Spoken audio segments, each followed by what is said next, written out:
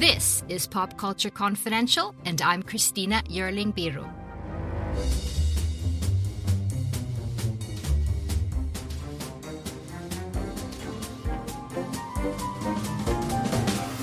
Hey everyone, nice to have you back with us. This is Pop Culture Confidential, a part of the Evergreen Podcast Network. I find it so hard to believe that it's been more than 20 years since The Sopranos premiered on HBO, and it's still resonating. 2021 is huge for Soprano fans. Later this year marks the premiere of the feature film and prequel to the series called The Many Saints of Newark. It's written by Sopranos creator David Chase and starring Michael Gandolfini as Tony Soprano, the role so iconically portrayed by his father, James Gandolfini. And right now, a new film is rolling out in U.S. theaters and some other platforms, and that's called The Sopranos Sessions. It's a unique look into the series through critics, cast, and creator David Chase. The film is split into 3 different parts. First is a conversation between critics and co-authors of the book The Sopranos Sessions, Alan Sepinwall and Matt Zoller-Seitz. And the last part is their unique interview with creator David Chase. And in between is the so-called Last Supper, a conversation between 4 cast members, including my guest this week, Vincent Curatola. They talk Sopranos memories while dining a great Italian meal at Il Cortile in Little Italy, a restaurant that also had a special meaning during the production of The Sopranos. We'll get into that. Now, Vincent Curatola played the iconic character New York underboss Johnny Sack. In fact, Johnny Sack was Curatola's first major acting role, and he made a huge impression with critics and audiences alike throughout the entire Sopranos run as the calm and menacing crime boss.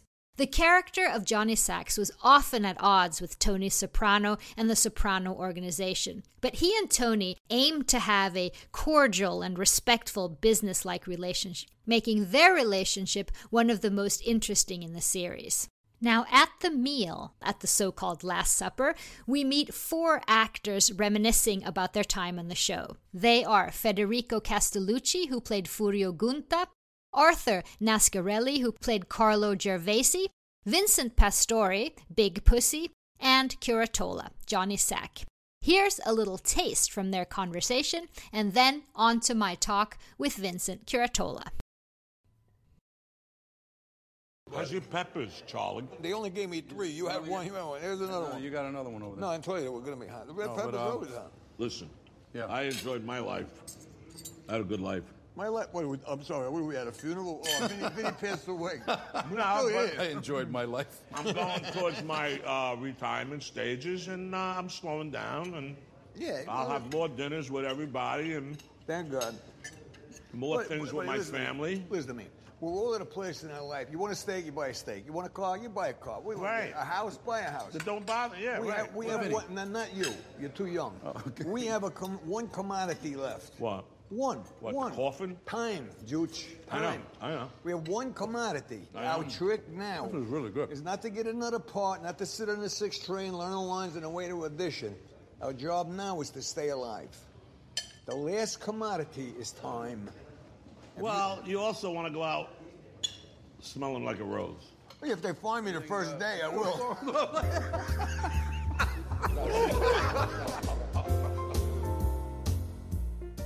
Thank you so much for joining me. A pleasure. So you're a part of a great new movie called The Sopranos Sessions.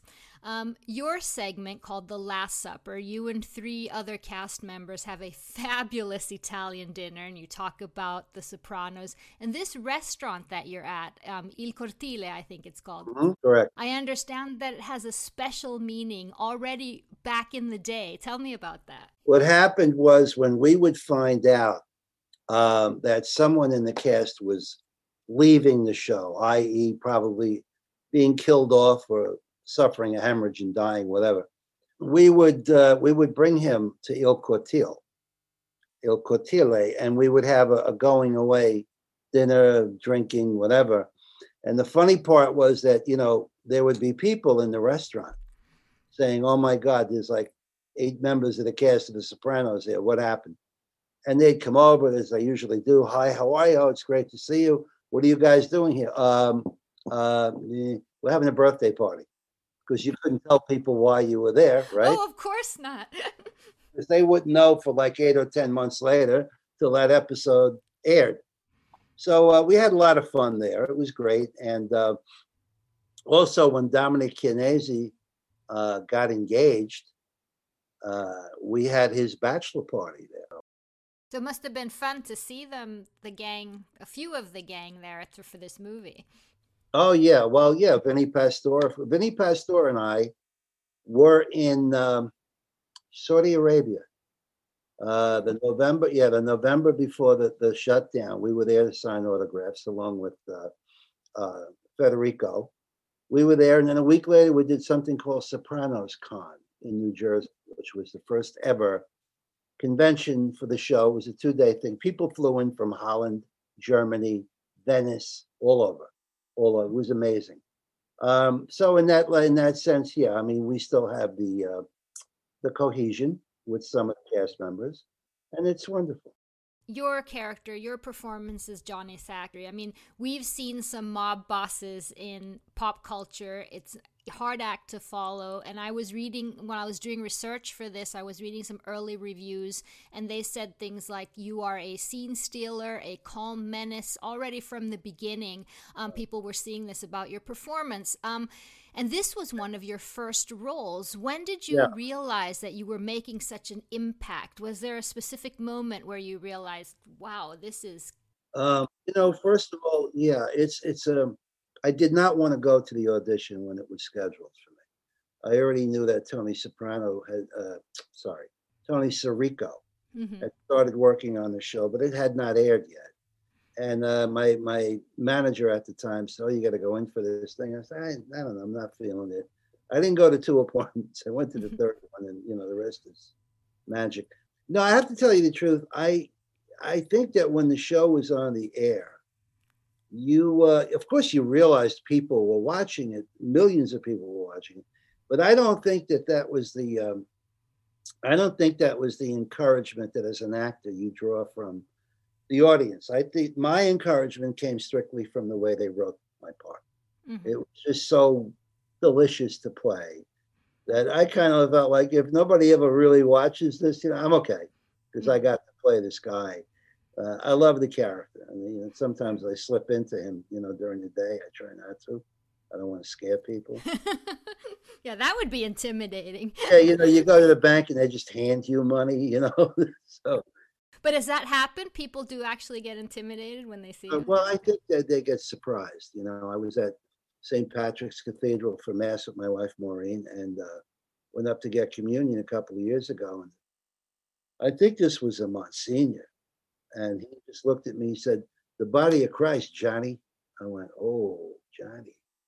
He's like, he just slipped, for a moment. But it happens every day, and it's wonderful because I guess the character did something for people, I don't know. But it was as far as realizing the magnitude of this project, I think I'm still realizing it, even to this day. I want to go back to that auditioning you were mentioning, because a lot of people auditioned for this character, but I understand that you read him in another way than the other people that were there. So my appointment on Monday was with David Chase, the director, some producers and whatever. And I'm waiting in the room, the ante room, and there's, I don't know how many guys ahead of me on their callback for Johnny Sack. And they all go in, and I hear them screaming. Come out. Next one goes in. He's screaming. They're all screaming. I said to myself, nah, I'm not going to scream. So when I got in, and they said, "Are you ready?" I said, "Yeah, I'm ready." I did both scenes, 3 scenes, whatever it was. And I was just a little louder than a whisper. Kind of feeling if a guy's got a lot of juice, a lot of power, he doesn't have to scream at you. And I guess that did it. Can you describe him? How was he powerful? How did you see him written on the page? Pragmatic, which he was described that way in one scene somewhere. Pragmatic, he had to have all his ducks in a row. I think it was a lot about, Tony Soprano mentioned it in the scene with Johnny Sack. What's it all about, John? Isn't it about putting food on the table for future generations. Isn't that what this is all about? And I think Johnny, I'm sure Johnny felt that way because I feel that way in real life. I've been a businessman since I'm a teenager, and that's how I feel. My child, my son, our grandsons, my wife, of course, everyone. Uh, Anybody who stands in the way of you providing is an enemy. And I think that's how Johnny looked at Tony, but they were friends. But I kind of, paint the brush with the Soviet Union and the United States. We could both destroy each other. What's going to be left? Nothing. So we found a way to get along, and I think that dichotomy between the two characters really drew people in. I mean, there were many similarities, which was so interesting, but also differences. I mean, Johnny Sack was definitely not a womanizer. He didn't have all the women on the side. He was very protective of his wife. Yeah, true. But Johnny, it was about, you let's do it the right way, or let's not do it at all. And, I think maybe there was a little bit of looking at the New Jersey crew as if, they were a bunch of hayseeds. Johnny's a New York guy. He's an underboss, hundreds of soldiers, probably. I don't know. Sophisticated in the sense that, we're going to do things organized. That's what it means, doesn't it? Organized crime. Let's be organized. Did you model him on anyone? No. It's funny. I get that question a lot, but I have to hand it to the writers in the sense that what they wrote was so specific and so easy for me to navigate that I didn't really need a big backstory. So I didn't research anything. I didn't read about, guys in the life. Only because I felt, actually, I'll tell you, it could very easily have been about corporate crime. Enron, a lot of people.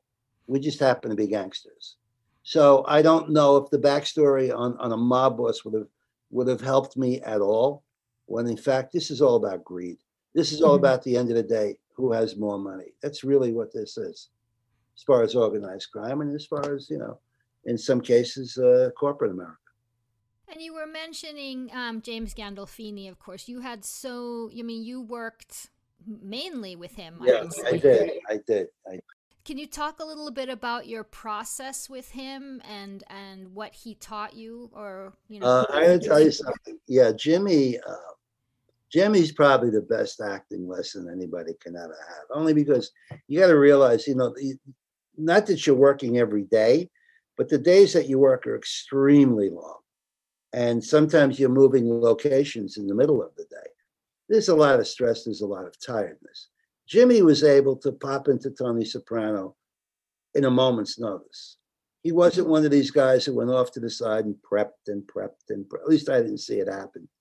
And I worked with him actually all 12 hours around the clock, if you look at all the times we worked together. So, there were times at 4:00 on a Saturday morning, you're done. You've had it. But he had a way of just energizing your work. And I remember after a very, very long night in Newark, and it was just he and I in the scene, he said, I finally figured out, I don't know if you're that good of an actor or you're just friggin' crazy. I said, well, I'm working with you. What does that tell you? But he was a very warm, very, very warm. But we never talked about the work. We never talked about the scene never. There was none of that. Talked about cars, talked about the weather, you name it, but never, got into that head of, well, what do you think about this scene? I don't know. Let's just do it. And that was his mantra. Don't think. Do not think. Just do it. Okay. And we did it. And one of the things we learned from this movie, from the Sopranos sessions that you guys talked about at the dinner, that even when he became this huge star, he very quickly was Tony Soprano with the world. He was so appreciative of the other actors, and he really put up a fight to get everyone paid fairly. As far as HBO is concerned, I don't know if they looked at the Sopranos as an iconic piece of work. I don't know if they really knew what they had in their hands. HBO, I don't know if they were, perceptive enough to realize what this was. I don't even know if they're perceptive enough to realize today what it is. It did. I don't think it was certainly didn't make any difference to me. I was, I was in love with the part I was playing. I was in love with a few members of the cast because they were so talented. And what did James Gandolfini actually do to? Well, first of all, I remember quite a few phone calls over the seasons where he would call me and say, "Did you finish your negotiation? Yeah. How'd you do? I'm okay. You sure?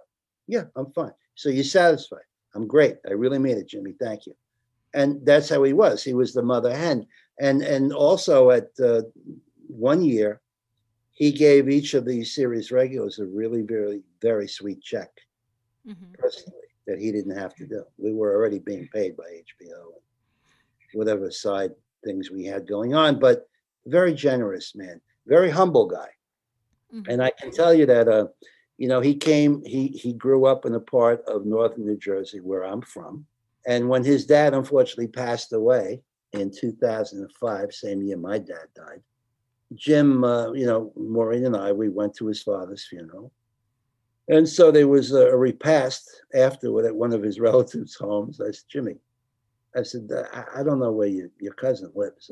How are we going to do this? All right, follow me. He drove his car, I drove mine.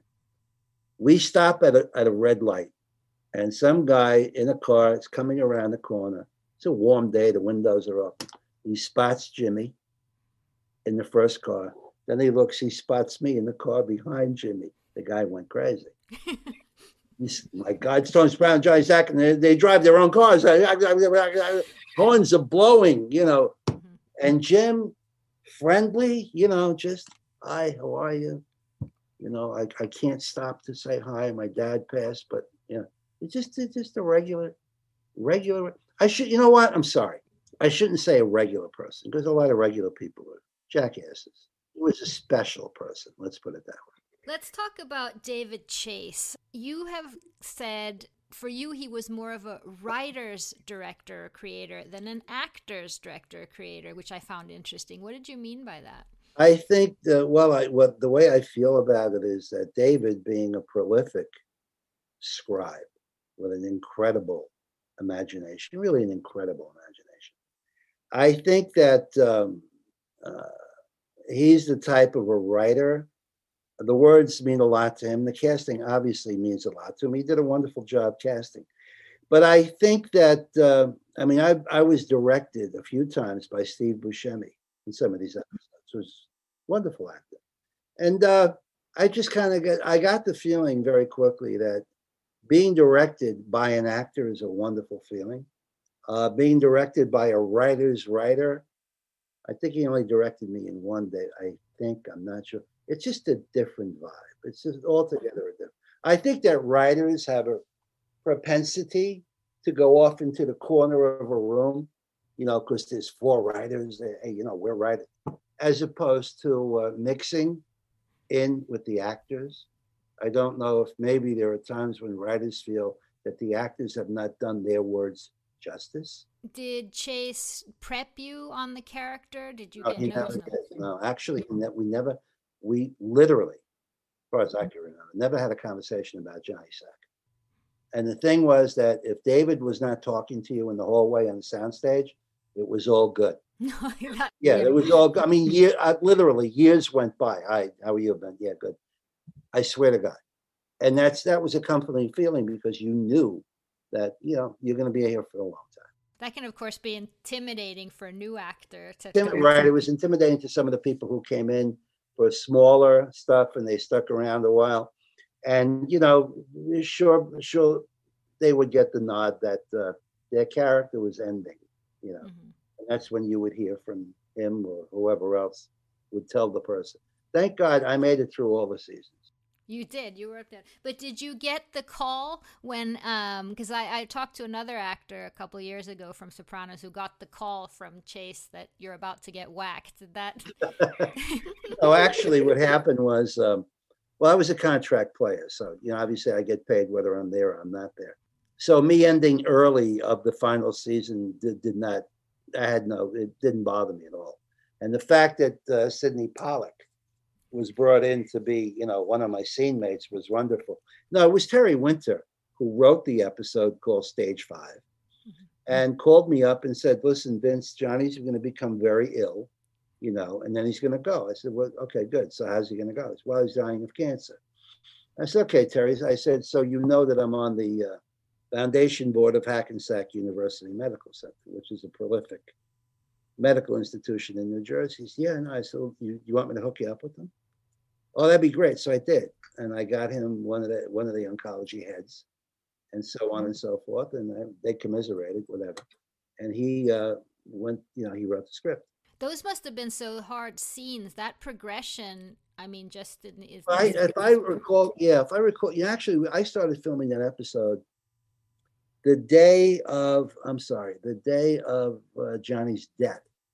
And we went all the way back to the diagnosis. So it took, I guess, 2.5, 3 weeks, and my head was shaved, and there was a little bit of press, not a lot, but a little bit about why is Vince Curatola's head shaved? Is something with the character, and God, yeah, they know, they smell it, but no one ever leaked anything about our storylines, not that I know of, but it was okay. It was, and that episode was at the premiere. I think it was Radio City Music Hall in Manhattan, which is gigantic. And there's my wife and my son and daughter-in-law, and I guess there's about 2,800 people in the theater, and I'm up on the screen dying of cancer. And I'm just watching how they cut it, because that's how I would look at it. My wife's in tears. My son is upset. I'm going, relax, it's makeup. Just take it easy. But I have to say, the worst episode of Sopranos, and I think that's an oxymoron, a hell of a lot better than anything you'd ever see on television, then or now. But did you get the dinner at Il Cortile? No. We were like over it by then. That was done. That moment had passed. The thing about Sopranos, this incredible narrative that Chase and everyone did, that nothing helps. Power, no amount of money, no amount of nothing can help Tony Soprano, not have a mental breakdown. Right. Uncle Junior not get dementia. Johnny Sack die of cancer, which is such an interesting element to put on the traditional gangster story as well. Did you guys talk about that? I think that, we would be on location shooting and then come out of whatever building or restaurant. And there was, there were always people out on the periphery, behind security lines. I can't tell you how many 20-year-old guys would scream, "Yo, man, I want to do what you do. I want to be what you guys." What do you want to be, a gangster? No. Yeah, I want to be the boss of the gangsters. How old are you? 20. I said, that's what you want to be? Are you serious? If you look at us closely, we were the most neurotic bunch of characters, waiting for death either from this door or that door or from the ceiling somewhere, or the Internal Revenue or the FBI. There was not a character that you would want to actually emulate, unless you're a moron. So all characters were neurotic. And that's a credit to David, because there was nothing glowing about any of these people. Yeah, they had the money, they had the whatever, I don't know. But there was nothing good about this. Nothing at all. And so, and I always felt that, I think one of the attractions of The Sopranos was that things got handled very quickly. You didn't call your lawyer, you didn't go to court, you didn't sue the guy because he owes you $200,000. Everything with these guys is very quick, which is stuff happens, and I think that mesmerizes to watch and see how quickly your life can change. Again, it's funny because many times I've been asked, well, how would you have ended the series? And I think I would have ended it possibly. And this show, I mean, there were times maybe we thought it was a sitcom because, funny stuff happens even to weird people, I would have had the camera and the final shot overhead, and here's Tony Soprano and Carmela, but I would have had them in their bedroom. And I would have pulled, it would have been early morning, a little bit of sun coming in, camera pulling back, and you're looking, you're going, whoa, wait a minute. This is not a mansion. This is just a little tiny house. Stop. They both get up. They get dressed. They kiss each other good morning. They go down, have coffee, breakfast. Tony puts on his little vest with his little nameplate. Kmart. I'm Bill. right? And Carmela gets ready for her little part-time real estate job, and they get into their old cars and they go to work, and it was all a dream. Well, I thought you were going to say witness protection program. All a dream, just a dream. But I have to ask you, once you mention it, what do you think? I mean, one of the most debated things in all of TV and pop culture is that ending. Yeah. And yeah. there's so many people put so much different meanings in it, and the Yes. meanings have changed over time. What did it mean to you? Well, we were in Florida watching it. We had done a meet and greet in Florida. The night before, we had done also a big meet and greet at Foxwoods Casino in Connecticut. It was about, I don't know, 1,400 people. Then the next morning, they flew us to Florida. So that night, we could do another big meet and greet and some press, and then watch the final episode. So it was Jim, and it was Vincent, and Tony Sirico, me, a couple other guys. And so they put us in a room off the ballroom with a bartender and a big screen. And we're sitting there watching the episode. And of course, the screen goes to black. You know what? What happened? My cell phone rang. My wife, who was back home, cable went out. What happened? Cable went out. No, I don't think the cable went out. Didn't go out. A lot of people called. I didn't know what the ending was. Jim did not know how it was going to end. Nobody knew. And to this day, nobody knows why. You can, as you said, you can put your own face on it if you want. I thought it was a brilliant thing to do. Oh, I thought so too. Yeah, my own take on it is that they closed the shade, so you couldn't watch any more of Tony's life. That's what I got from it. But then we had to go back out into that ballroom, and those people who've been watching on their own screens, they were not happy. Oh no. You could see their faces. They were not. I mean, after all that, and you give them nothing at the end. I'm not saying it should have been like Who Shot JR from the show Dallas, which I don't even know if you would remember that, but there was no culmination here. But I did hear, I don't know how true it is, that David Chase said in an interview in the last couple of years, well, we had thought of Johnny Sack living for a little while longer and then calling Tony and saying, why don't you come into Manhattan, meet me for dinner tonight? With that, Tony Soprano in his car, driving himself, going into the Holland Tunnel, which connects New York and New Jersey. Then, boom, black. I'm glad that didn't happen, because my life would not have been worth a quarter if Johnny had called Tony Soprano to his demise. I would have had to move to the South Pole, because people took this seriously. They took it seriously. They really did. That's my thing on it. It just, what happened, that was early June, and my manager called me 2 weeks later on a Saturday night and said, listen, what are you doing tomorrow on Sunday? I said, it's Father's Day. What would I be? What do you want? He said, well, Bill and Hillary Clinton want to do a video spoofing the ending of The Sopranos. Would you be interested? I said, when? Tomorrow. I said, Father's Day? What do you know? No, they're going to send a limousine. It's only about 20 miles from your home. Blah, blah, blah, blah, blah, blah. So I did it. I thought it would be fun. My wife came with me. I don't know if you ever saw this. I didn't. I have to look it up immediately. They walk into the diner. They sit down. She orders him carrot sticks instead of onion rings. He says to her, where's Chelsea? And she said, well, she's out parking the car, which is what Meadow Soprano did. But I'm the guy at the counter who looks over and glares at them. And I walk up to both of them and just stare at them. And then I run into the men's room. And it had, again, it was the spoof for the ending of The Sopranos, which I thought was cute. It was fun. It was fun. And it's funny because I had met her years before in Manhattan. First time I had met Bill, And I said to him, I'm a Republican, but I voted for you twice. And he said, oh, thank you. He says, I love you guys, your characters. I'm so upset. The show's now off the air. He said, are you guys going to come back? I said, no. Are you? And he just stared at me. But we had fun.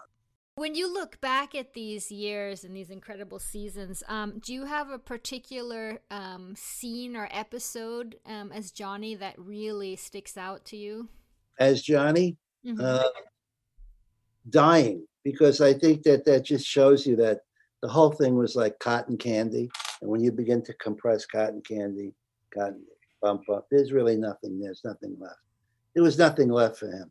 There's a guy who I guess at the time who was what, in his 50s, early 50s, maybe 50, who, no, younger than that. Anyway, there's a guy who loves the wife, loves the two daughters, and he has to go now. It's not like he's just, he'll be back. No, he's dying. And that shows you that with all of whatever money, success, position, power he had, he couldn't change that. And isn't it better to eat bread and onions and drive a 20-year-old car and live to be 90? I think I would prefer that, So that was probably my favorite piece of work. Because I saw how delicate life really, really is. And this is a big year for the Sopranos universe, or whatever we want to call it. The Many Saints of Newark is coming, which is the new movie with David Chase has written. It's actually a prequel. Do you know anything about, is Johnny Sack in it? I don't. I know that, I think, if I'm correct, the time frame of the story is the late 60s, with the rioting in Newark, New Jersey, and the fact that the mob was prolific there at the time. Do I know if there's a young Johnny Sack? No, I don't know. I really have not had any contact with, Chase or anybody else who would be in the know. I think it's going to be interesting to watch the opening credits and see that, you're not going to see James Gandolfini mentioned, or Edie Falco mentioned, or anybody, or the rest of us. I think that's going to be a very strange feeling. But you're going to see Michael Gandolfini, James' son. Michael, we remember since when he was born, Yeah. What, did he hang around you guys? Oh, yeah. Well, when he was a baby, Jimmy, his mom had brought him to the set a few times. And of course, as he got older, we would bump into him here and there. Looks just like his father. Yeah. His eyes, it's amazing. But we're very close to Jim's sisters, Johanna and who happen to live nearby. So, we kind of see that face all the time, if you know what I mean. Those eyes, Gandolfini eyes, Lita and her sister. The kid, God bless him, I wish him the best.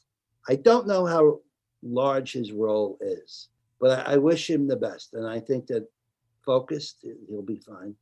He'll be fine. And then I think that at such a young age, 20, whatever he is, he'll probably have to decide if this is what he really wants to do in his life. Yeah, it must be a very incredible experience for him to step into this part, which made his father which is a huge part of his father's life, I presume. Exactly. Jimmy was so self-effacing and so modest. And I get that same vibe from his son in real life, that if those similarities continue, the thread, then he could wind up being a hell of an actor, this kid. Well, finally, I have to ask you, if we would go to Il Cortile, what should we order? Baked clams, first of all. And then I would have some linguine with, believe it or not, just garlic and oil. I know it sounds strange, but with some grated Parmesan cheese, fantastic. And anything along the lines of veal. Their veal dishes are stupendous. And I really believe you would enjoy yourself. Oh, I would. And what would Johnny have ordered? Johnny, oh man, I'm a fish guy. I like filet of sole maricchiata, which is with some olives and some red sauce and whatever. And I have an acting workshop. It's called Vincent Curatola Acting Workshop at Gmail. And I've sent a lot of my students there just to get a vibe. And they come back to my class with the right vibe. I just tell them, go there. Just take it all in. And you'll see what energy really is. And there's a lot of energy in a place like that. As long as it doesn't mean we're going to get whacked after. No, God forbid. No, not at all. Mr. Curatola, thank you so much for taking your time with me. Please call me Vince in the future. Okay, I will. I'll definitely call you Vince. Thank you so much. You've All the been very best good. to you and to your wife. And you too, and hello to your Italian husband. I will. Thank you so much to Vincent Curatola. Head over to celebratethesopranos.com. There you'll find more info on where and when the Sopranos Sessions is screening and when it will be coming to your area. And thank you so much for listening. Please subscribe to Pop Culture Confidential wherever you get your podcasts. See you next time. My name is Cindy Burnett, and each week I interview at least 2 traditionally published authors on my podcast, Thoughts from a Page. We talk spoiler-free about their books, so you can listen whether you have read the book or not. And then we delve into things that you most likely won't hear about anywhere else. The importance of the cover design, why they included various aspects of the story, personal details about both the books and the authors' lives, and so much more. You can find the podcast on every major platform and learn more about it on my website, thoughtsfromapage.com. Thanks so much for checking it out.